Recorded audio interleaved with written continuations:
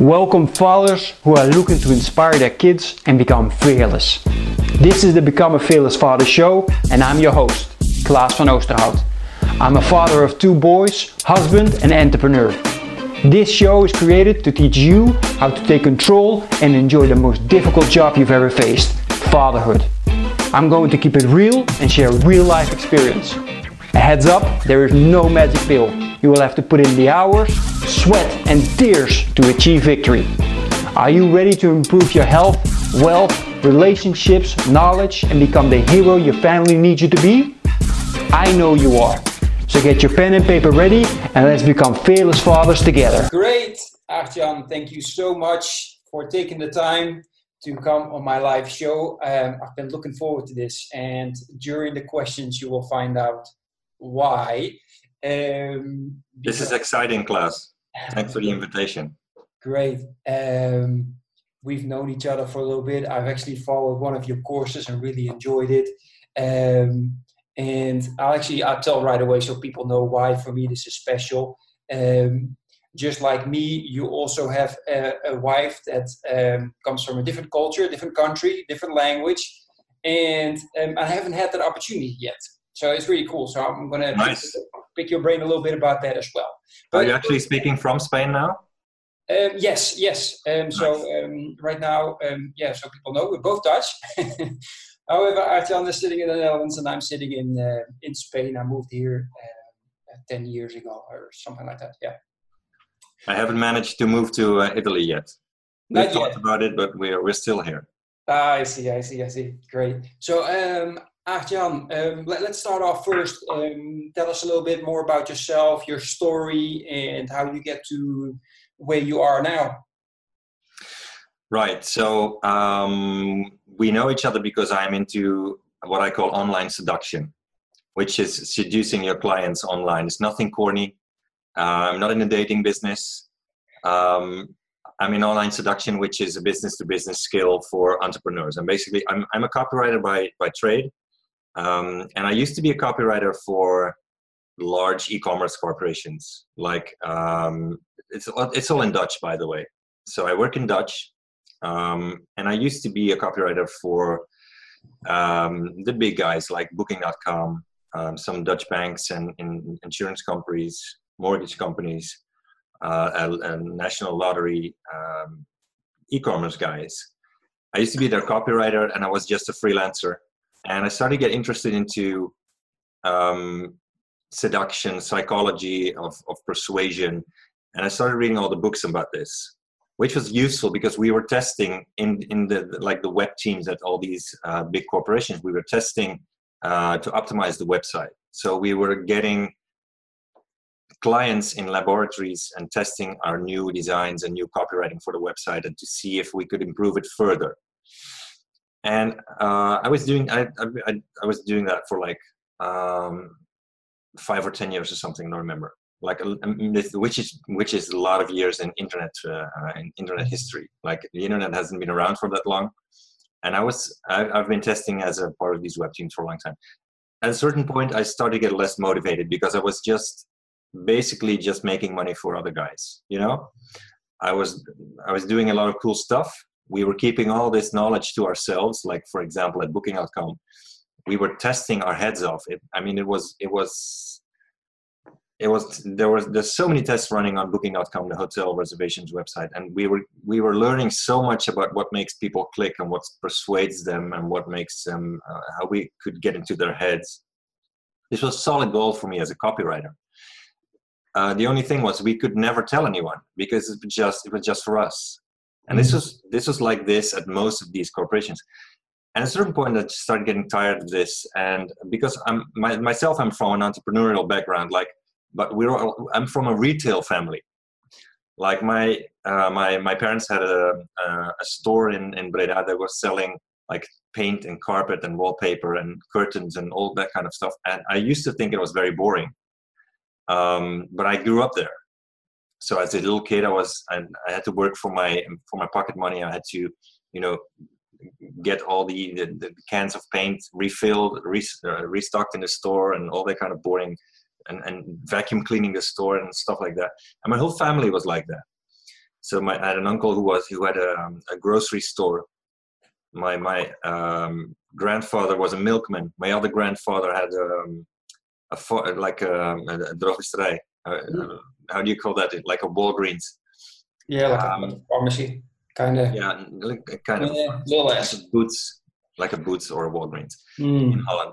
I had a great grandfather who had a bicycle repair shop. It was all like that. It was all entrepreneurs. It was all retail, and they were all working their asses off, like a lot of hours. My father used to work like I think 53 hours a week, being there in the store. And when he got home, he needed to do administration and bookkeeping and ordering stuff, and they were always working. So I have no grudge towards my parents. I was talking with my mother the other day. She still feels guilty about this, like not spending too much time with us and having to work so hard. But this is normal for us. And I grew up like this, and my whole family was like this. And when I got working for these big corporations, I started to feel like a bit uneasy about keeping all this valuable knowledge to ourselves. So we were not sharing any of that stuff that we were learning about what makes people click. And I knew that many entrepreneurs are having a difficult time to sell on their website. Like I know a lot of entrepreneurs that are unhappy with their website. It's not converting visitors into clients. So when they speak to a potential customer, they will convert them. But like when they visit them in their store or their showroom, whatever, but not on the website. This is a common problem for entrepreneurs. And I knew so many things that I could help them with, but I was not sharing it with them. So at a certain point, I was working at Booking.com, and I decided, okay, I'm going to quit doing this. I'm writing a book on how to persuade on your website. I'm going to share this with a lot of people. And this needs to be, I want to go public with a lot of this stuff. Most of the stuff that I'd learned was just too valuable to keep to myself. So that was my first book, and this led to eventually a scalable business. I stopped being a freelancer, but I wanted to create a scalable business. Nice. And for the people that do speak Dutch, because it's only in Dutch, right? The books. Yeah, the books are in Dutch. Yeah, exactly. So for the Dutch followers that we have, I have them there. Nice. Yeah, of course. I already have both of them. I've read them several times. Really enjoyed them. I gotta read them again. That's awesome. But I highly recommend them. And I was just wondering, because you just mentioned you work for huge companies like Booking.com. I mean, all over the world, people know what Booking.com is, and several huge banks. So, I'm going to assume that you were making good money and felt like you had a secure job. Mm-hmm. And I'm just wondering, like you just mentioned, like, okay, I really wanted to share this. Is that where your passion came from to start your road on entrepreneurship, or what else made you say, okay, yeah, I'm going to go into the next secure or unsecure feeling of going and work for myself? Yeah, so when I was working at Booking.com, I think I was doing like, 7,000 euros a month doing copywriting for them. I was on a good fee. I mean, I was selling myself well by that time as a freelancer. I think I was asking 115 euros an hour as a copywriter, which is not bad for this trade. And still, I was there for 2 years. When I was at the end, when I needed to go there, they have an office in Amsterdam, very cool office in the center of town. Like many times I would be all tense, and my belly would be aching, and I would not be looking forward to going there, which had nothing to do with them and everything to do with me. It's like I was just not into it anymore. I was not going to like Booking.com is like, when you're there, you can almost hear the money like spinning. I mean, it's crazy. It's a conversion machine. They keep adding hotels to their database. Like when I got there were I think 100,000, and now maybe there's 500,000 hotels in their database that they are selling. And it's just crazy, and always improving the website, and we're always tinkering with it. And what tiny little screw can we improve, and can we twist or remove, and if we put 2 words here on this page, or remove the words, or put a psychological trigger there, what happens to our conversion? Do we sell more hotel rooms? So this is a money-making machine like you have never seen.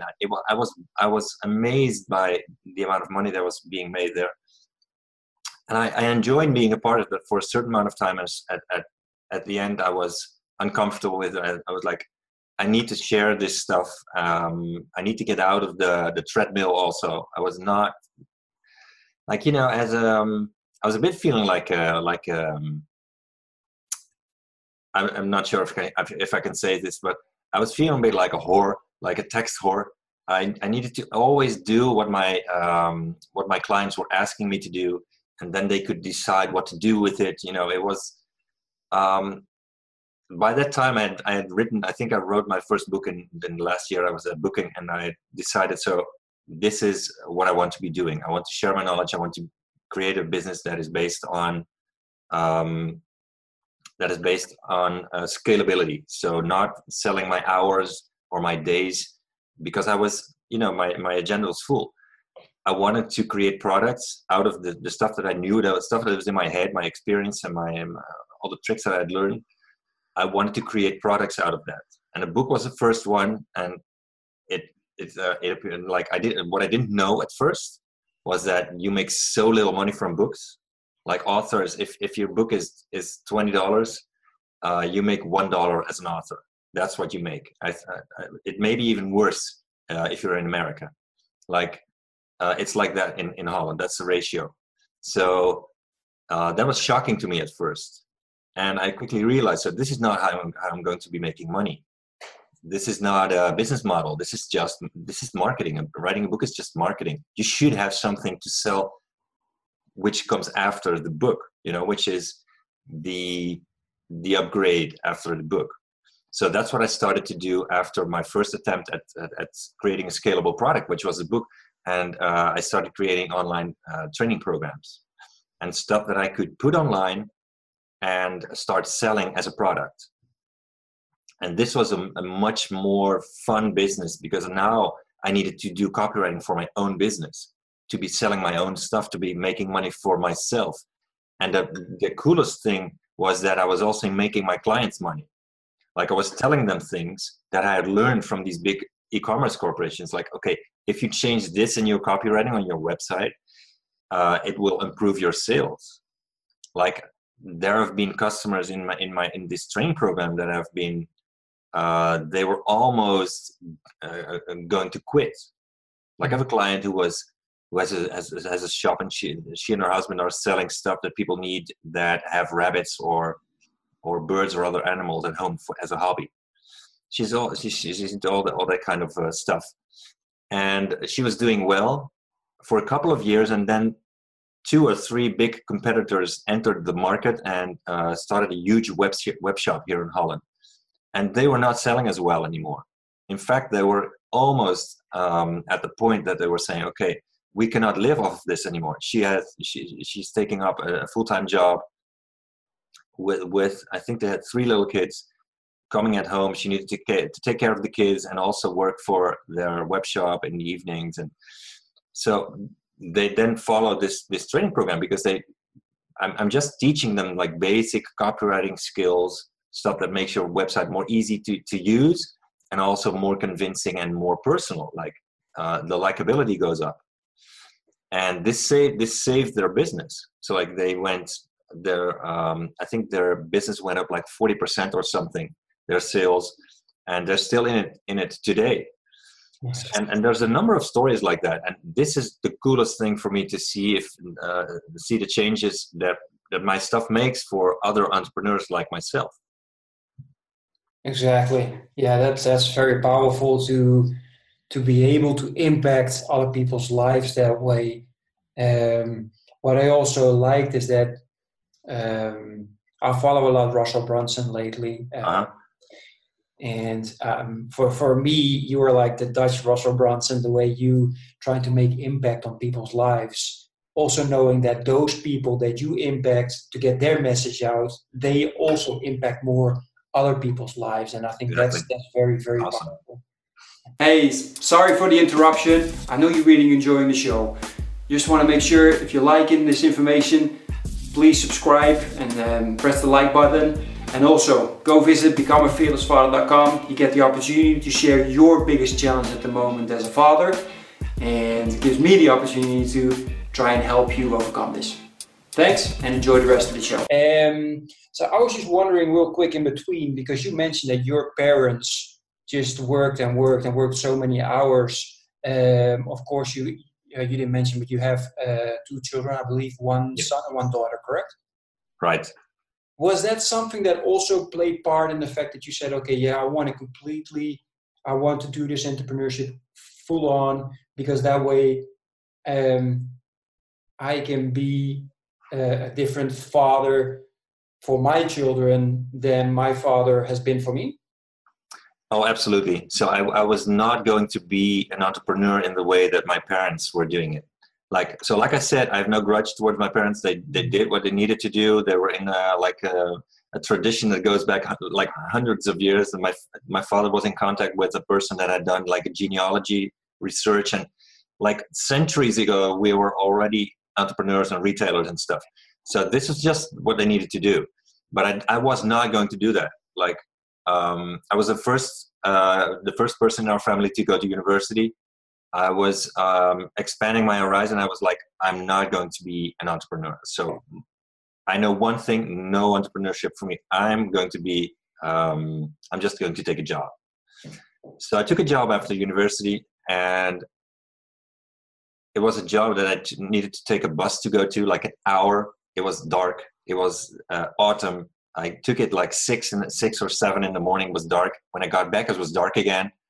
I was on this job. I needed to be in a treadmill for 8 hours with colleagues I didn't necessarily like.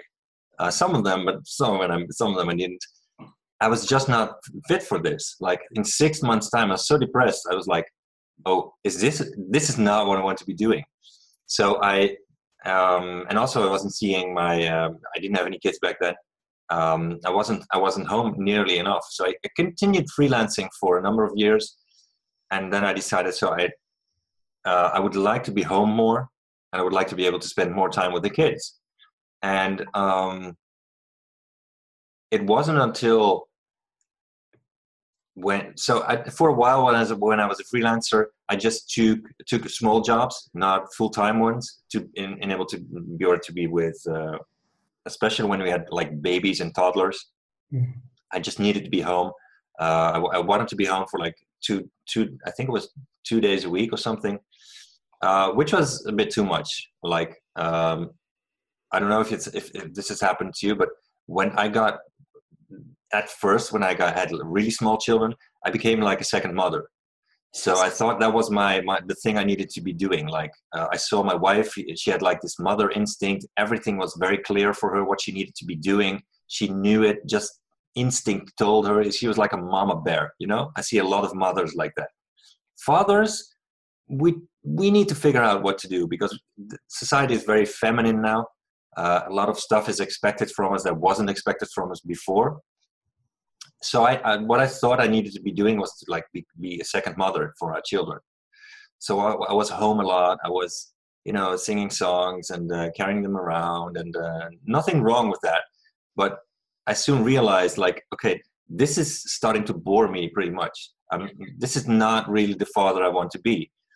So this has taken me quite a number of years to figure out like how to be a father and not like a second mother, which was, that was the thing for me at first, because I think my theory is that, like, we all know that women get a lot of hormonal changes when they become mothers, but I think dads do too. I see a lot of dads behaving like this. I think we have like a drop in testosterone.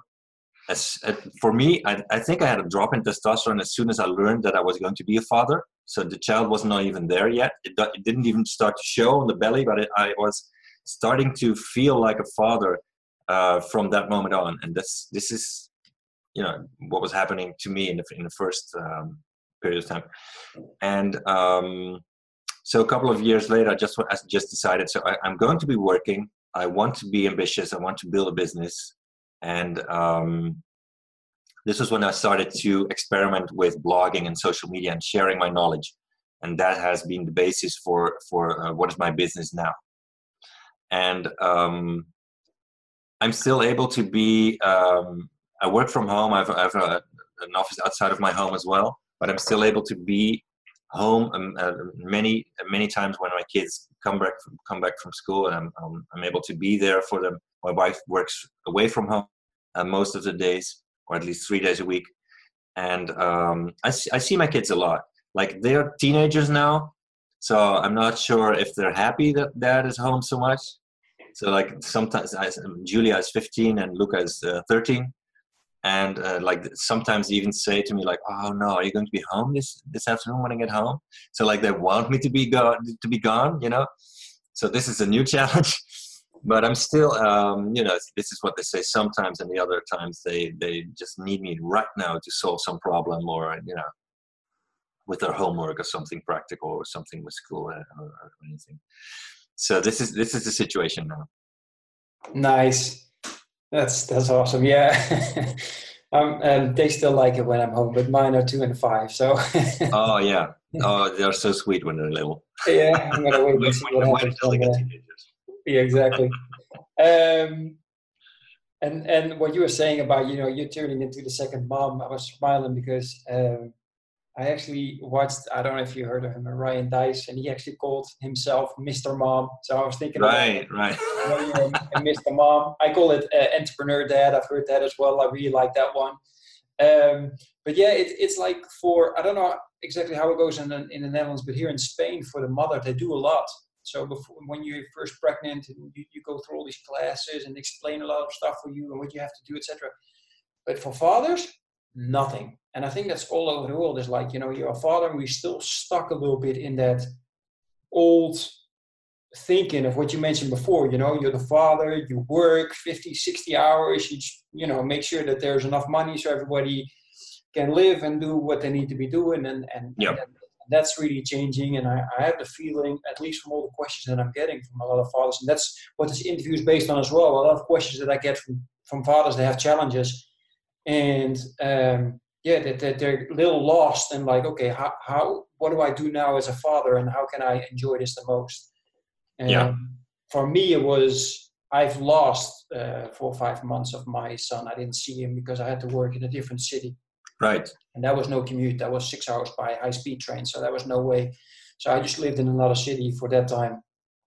Sometimes it happens. And that just made my click. It's like, oh yeah, I'm never doing this again. Okay. I'm doing the entrepreneurship and I'm here. So now I get to walk them to school every day. I get to pick them up every day. That's so important. And I love it. Yeah. And that's what makes my mission. And that's what made me so passionate for doing that, making that impact for people. And that's what makes me so excited to do these live interviews, because, you know, you get to share with other people their experiences. And I love what you just said, like, okay, yeah, I decided I need to be more with my kids and be there, even though they're at an age now that they might not always appreciate it as much, but they will. They will when they're older. They definitely will. I've heard so many people say the same, that when they're older, it's so important. So what I want to talk to you a little bit about, because you work in only the Dutch-speaking market, and a lot of fathers that I speak with, when they're thinking about the thing of, okay, yeah, I understand, you know, I should be an entrepreneur, I should have enough time to, or be a boss of my own time and organize it so I can spend much time with my kids. However, there's so many other entrepreneurs out there, and I don't know what to do, and they're also, you know, thinking of scarcity instead of thinking of abundance. And as I mentioned, you wrote 2 best-selling books in Dutch, which is so impressive to me. So you're focusing in a small part of a small part, because it's not just, okay, I focus on the whole Dutch market. No, you focus on the Dutch market and then the entrepreneurs inside of the Dutch market. So I'm just wondering, you know, what's your philosophy when we're talking about scarcity and abundance? Right. So it's funny because this year I'm in American Mastermind, American Direct Response Marketing Mastermind. So I have a lot of mastermind buddies in the States, and I'm traveling there for 5 times a year in this year, 2018. And they're fascinated by the fact that I've been able to write these bestsellers, because a lot of entrepreneurs, and especially people interested in marketing, want to be writing books and to use as a marketing tool. So they're interested in how I managed to turn these books into bestsellers. And I created a course on this as well, which is called Business Book Bestseller. And they're telling me, oh, okay, just sell me the thing. I will translate it myself. They're just so interested in the stuff that it took to get them to the number one position. And a lot of people keep, like also my Italian family keeps asking me, so when is your book going to be translated into Italian? So there's, on the one hand, there's opportunity there. Like in Italy, the internet market is way less developed than here. Like it's lagging behind a couple of years. And so there would be opportunity there. My Italian is good enough. Maybe I wouldn't be able to write the book, but I could have it translated, The same goes for English. But I think it's important as an entrepreneur to keep realizing why you are doing this. So I could try to scale this business into an international business, like European or worldwide, by turning to English. But this would come at a price. Like the price would be always having to communicate in English. So I have no problem talking to you like now with you in English, even though it's a little bit weird for me. Like we're both Dutch and we're talking in English. So I'm a bit weirded out by that, but okay. And this is something I would need to be doing all the time when I would internationalize my business. So I think as an entrepreneur, it's important to realize. So I'm building I look at my business like a house, and which I am building like brick by brick. And it just takes time, and you need to be visualizing what house you're building. Like, where is it? What is this going to lead to? And if the house you're building, you better be building a house that you would love to live in when it's finished, So if I would have to do all this stuff in English, compete with the best marketers in the world that are all doing this stuff in English, need to be paying for advertising on Facebook and AdWords the same pay-per-clicks as they are. These are all hurdles I would need to be taking, using a language which is not my own, and possibly traveling. Like, I don't mind going to the States 5 times this year, but it is very tiring, like with a jet lag. And it's not something I want to be doing every year. So I'm always telling the Americans, no, I'm not going to translate it into Dutch.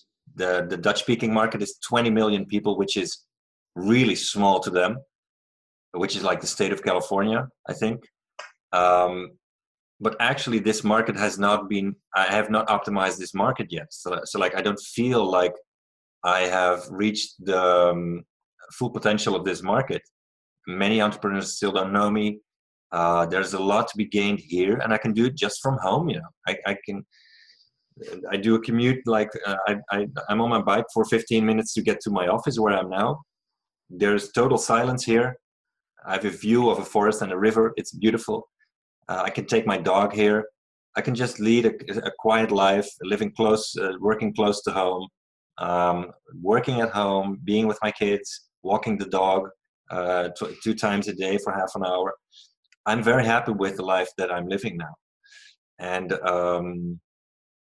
so I think the house that I'm building for now is going to be a house that is in Holland and is based on this type of business and this type of thing that I'm doing right now. Nice. Yeah, that's amazing. I like the fact that you just mentioned also about the Americans and that they can wrap their head around the fact that, you're in such a small country. I mean, I don't even think they know where we are. Exactly. And it's brilliant that you've just turned that around into making such a successful business, but that you also keep your head on and just look at, okay, this is what I want, without having to really blow up even more and just go in your own steps. Yeah, it's so important for people to understand that as an entrepreneur, you have to know exactly, okay, what is it that I want? What is my vision? Instead of just going left and right because of what other people are telling you constantly. Because there's always going to be somebody telling you what to do, or maybe even giving good advice. They're trying to be nice to you. So I And appreciate also that because there's so much opportunity now.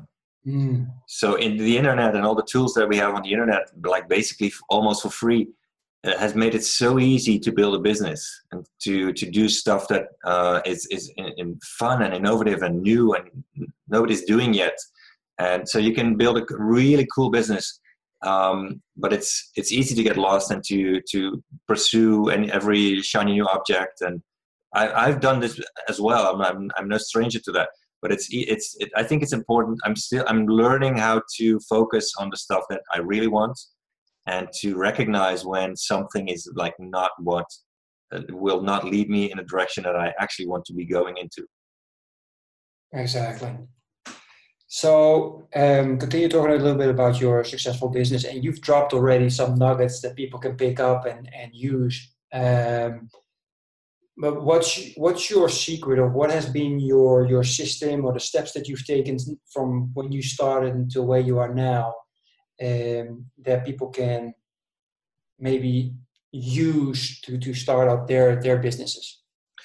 So the most important thing for me to have discovered is information marketing, which is basically, this is two things. Like, it's marketing based on information, like sharing knowledge and sharing blog articles and videos and giving tips, or like doing some teaching, which then turns into marketing. And also the thing that you're selling is information as well. So selling the stuff that you have in your head or your skills as a scalable information product. So this has been the discovery for me that has changed everything, because most experts in anything assume they need to, in order to make a living out of this, they assume that they need to be giving advice, training people, coaching people, or actually being hands-on in a company and working with them to get the most out of what they know how to do. But this is only one way of doing it, which is the way most people are doing it. And there's nothing wrong with it. But I know a couple of people that are getting tired of working like that, because you always have to adapt. You always have to travel. You have to do what the client says. After a while, it can become tiring or not as fun anymore. And there is a way, if you're an expert at something, to just start focusing like really hard on one thing that is to you the most interesting thing, which is also very marketable. Like, there's a lot of demand for it. Like in my case, it was online seduction, selling more with your website. And I just got better and better at that skill by using it, by reading, by interviewing people. This has been my focus for a number of years. And then I turned this into information products like books and online training programs. So an online training program is basically a website that is not accessible unless you have bought the course, and you can log in and see the videos and the checklists and get to ask me questions. This is basically what it is. This is also a way to be an expert and sell what you know how to do, but sell it to a lot more people than when you are a freelancer, for example, or a service company that is delivering custom services to other businesses or other people. So that has been the main discovery for me, information marketing, and this is the basis of my business. And the way that I'm doing this now is, so like there's three levels in my business. Like, there's the do-it-yourself level, which is, okay, you can just read my articles or read my book. This is like the cheapest stuff that I am either giving away or selling. Like, a book is like 20 euros, which is almost free. So this is the marketing level. This is the do-it-yourself level. And I've also a couple of information products which are more expensive. And these are the online trainings, and they are also mainly do-it-yourself. So they cost like, I don't know, 1,000 or 2,000 euros. And you buy them, and I just tell you exactly what to do to make your book into a bestseller, or how to seduce customers on your website. or how to do irresistible marketing. Those are the three programs that I'm selling.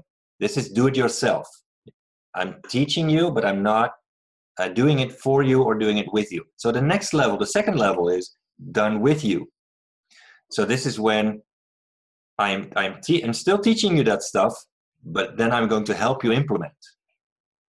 For example, last week I was with a group of 10 customers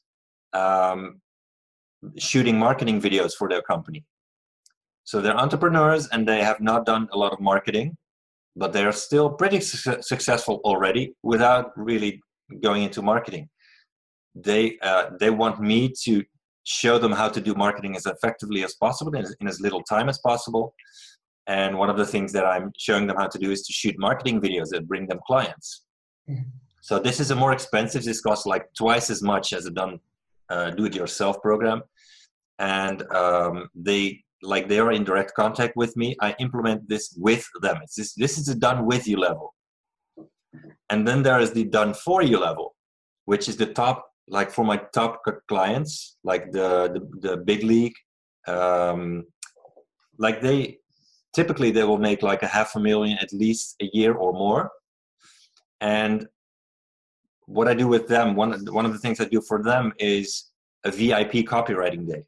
So I invite them over to a hotel where I will be with them for one day.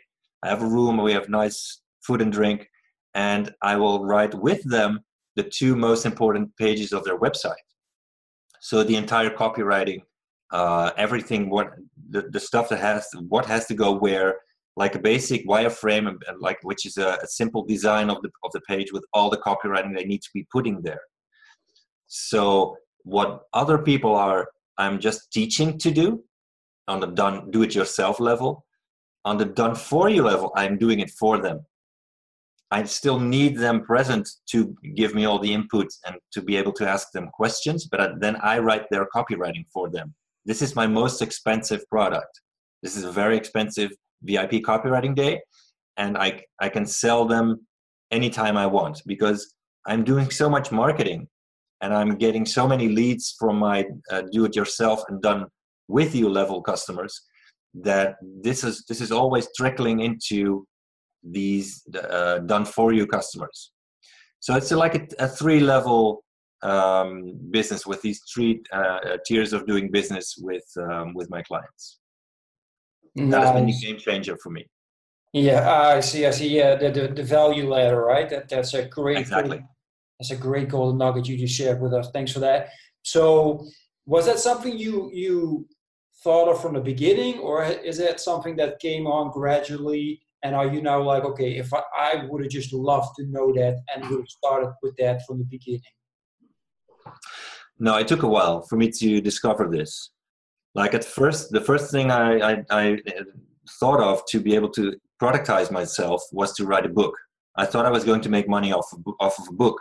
I soon discovered this is not the case. So then I started to figure out, which took me a couple of years, how to do this, how to make this profitable. One of the things I'm glad I did from the beginning was invest in myself. So you can spend years trying to figure this out on your own, going online, reading blog articles, all the free stuff, books and stuff. But to make like big steps and big jumps to the next level, I have found that when I invest in the top people to coach me, like in the first year, I stopped at Booking.com because I wasn't prepared to do that anymore. I did a full year of coaching with one of the top coaches in Holland in this subject. Later, I did 2 years with another Dutch coach. Now I am doing the American Mastermind this year. So these are expensive programs. Like these are 20,000 euro type of programs that I'm investing in to be able to get as fast as possible to the next level. And this has been an important thing, like to invest money that wasn't really there yet at first. Like it really hurt, it really stung to have to invest that kind of money. But I still did it, and I was hoping and assuming it would get me there faster, and it would be just saving me so much time to get there. This was what I was hoping, and this has very much been the case. Also because, like I think it was Tony Robbins that said, if you don't pay attention. So if you buy a book for $20, you will pay attention for $20 worth. If you buy a program, a training or coaching program or a mastermind, and you pay $20,000, you will pay attention for $20,000 worth. So like, you are not slacking that year that you've paid $20,000 to be able to fly to the States and be the best marketers. You are implementing, dude. You are going at it because it's cost you a lot of money and you want to get a return on investment. So this has been my experience to, invest pretty heavily in myself and to be able to, to become better and to figure it all out. Exactly. Yeah, I hope that people are picking up on that. I keep reminding people that it's so important to find yourself a really good mentor or find yourself a really good, what you mentioned, mastermind group that you meet up with and keep each other accountable. And the other thing that you mentioned, of course, before, scaling your business and making that value ladder, it is so important. As you know, the project that I'm in right now is called Become a Fearless Father. And of course, fearless is what I'm focusing on, what's so important. And I was so surprised when I watched one of your videos and you mentioned that you're an introvert and that at the beginning you were so afraid of being in front of the camera because you look really natural and confident. And I was like, wow, that surprised me a little bit. But a lot of people actually are afraid and to be on a camera or to do certain things. And I'm just wondering, maybe you could share a little bit of some tips on how you overcame these fears or how you're dealing with them. Maybe you're still scared to go on camera. I don't know. Yes, I don't know who said this, like that. I think it's an actual statistic that most people are more afraid of speaking in public than of dying. Like at a funeral, they would prefer to be the guy in the casket instead of the guy giving the speech at the grave. Like that's weird. Like I was the same. Like when I was in high school, I was trying to sneak out of any presentations that we needed to be doing. Like back then, giving presentations was not really a part of the curriculum. Now it really is. I noticed from my kids, but I managed to weasel myself out of many presentations because I was very shy and very introverted. And I was really scared to be in front of people. So at a certain point, I was asked, after a couple of years of blogging, I was asked to give a workshop to a bunch of people. And at that time, I decided, okay, I'm just going to give it a go. And I did a speaking in public training for 2 days, which was very scary to me. And I'll never forget this because this is a big breakthrough for me. I came in thinking that, okay, to speak in front of people, like a group of people, be prepared. You need to have a speech ready or a PowerPoint or whatever.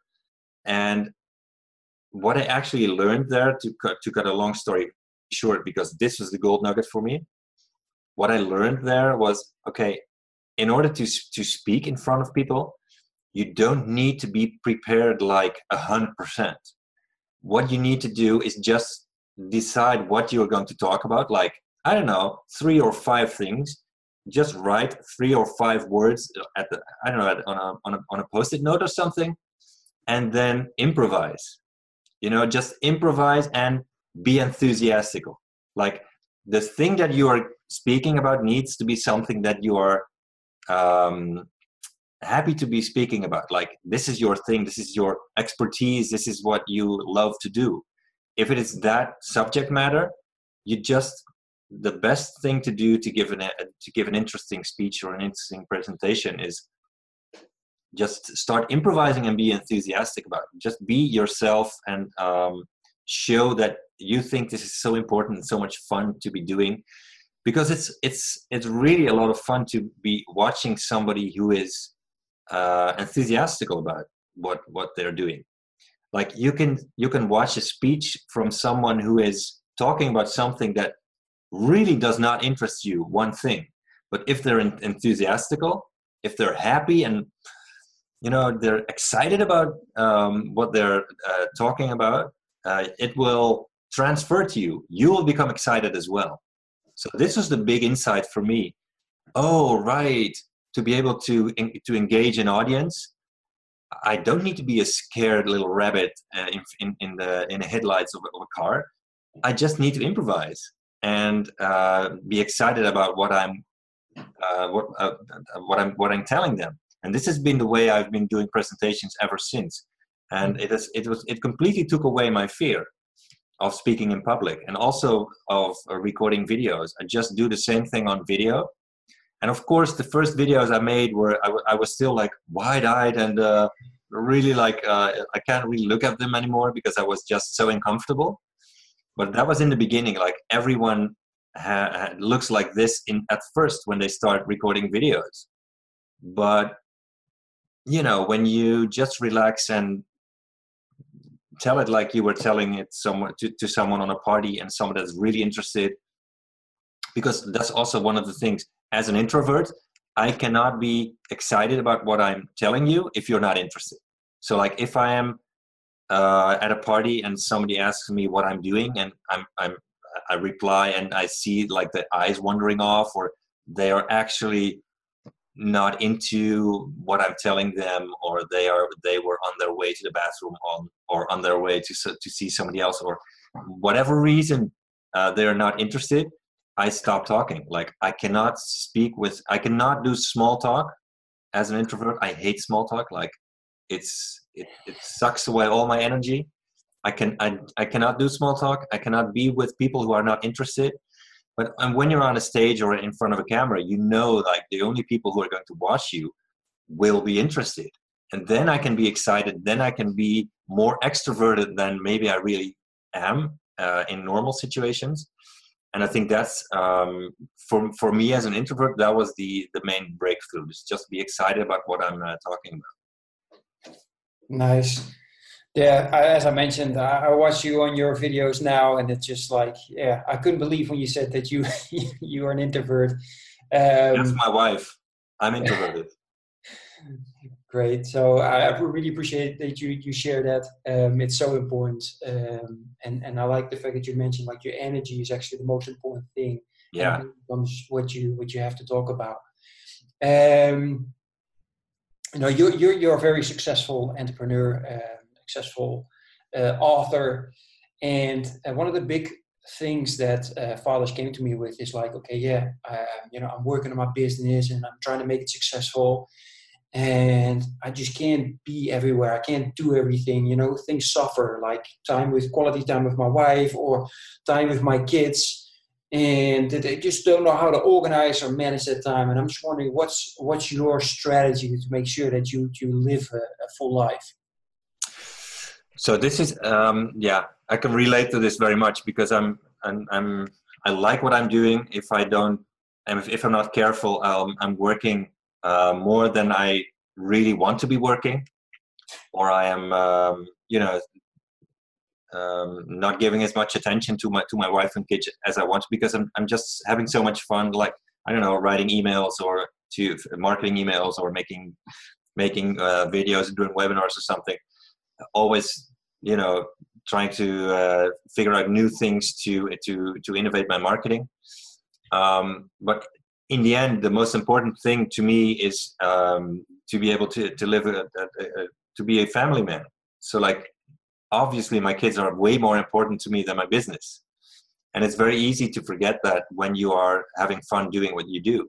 So one of the things, and I'm making this mistake all the time, but I've figured out a couple of things to improve myself as a father, let's say. So for example, one of the things I do with my kids is I just invite them to a fun day with dad. So I'm saying, okay, when is a day that you can be completely free and you have no stress for homework or something like that, and we will do something fun. So like a while ago, sometimes I do this with one of my kids, sometimes I do it with both.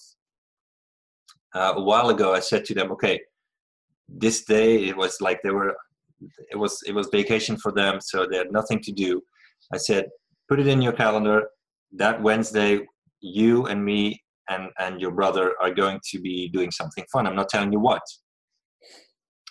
And they really couldn't handle that. Like my oldest is she likes to be in control. She likes to know what she's up to, you know. But I wouldn't tell her.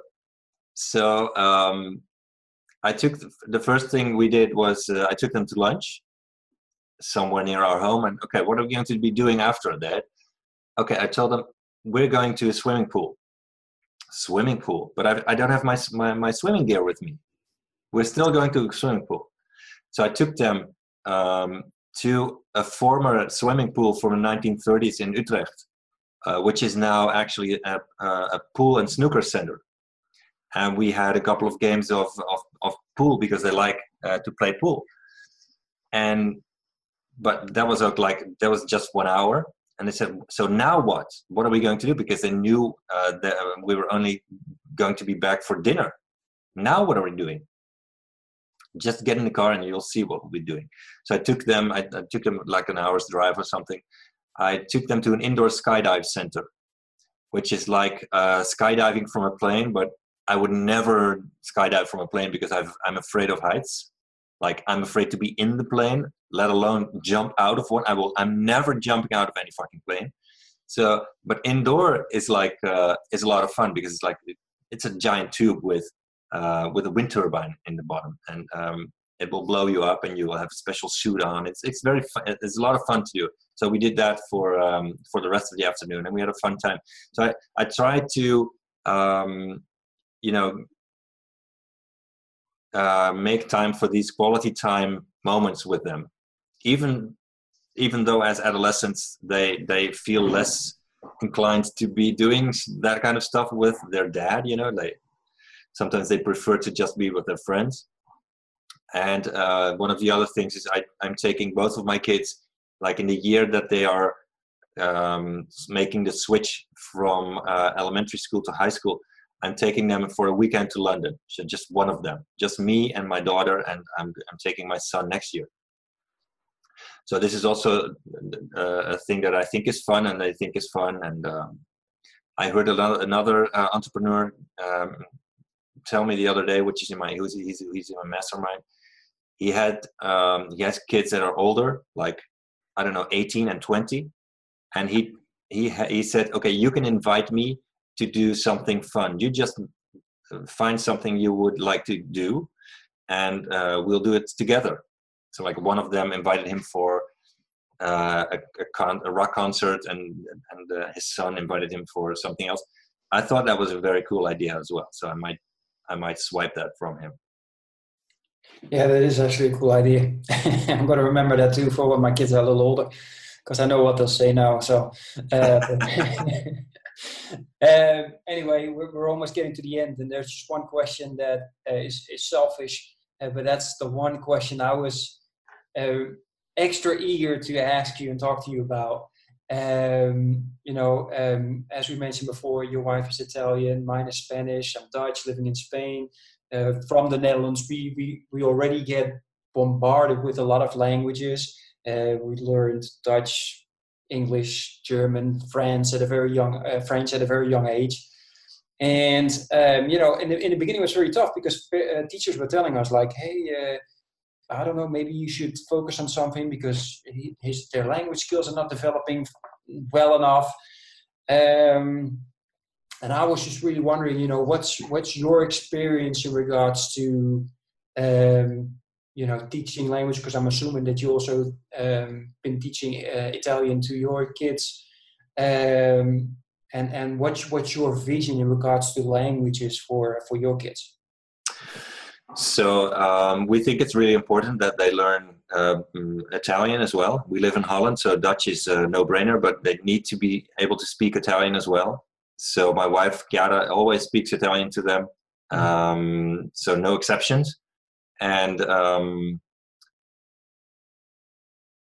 what we have, I think I don't know where I read this, but I think it's a proven scientific fact that like bilingual kids are have several advantages in life. One of them, I'm sure, is like reducing the chance of getting senile dementia. This is one of the things that one of the advantages of being bilingual. I'm not sure why.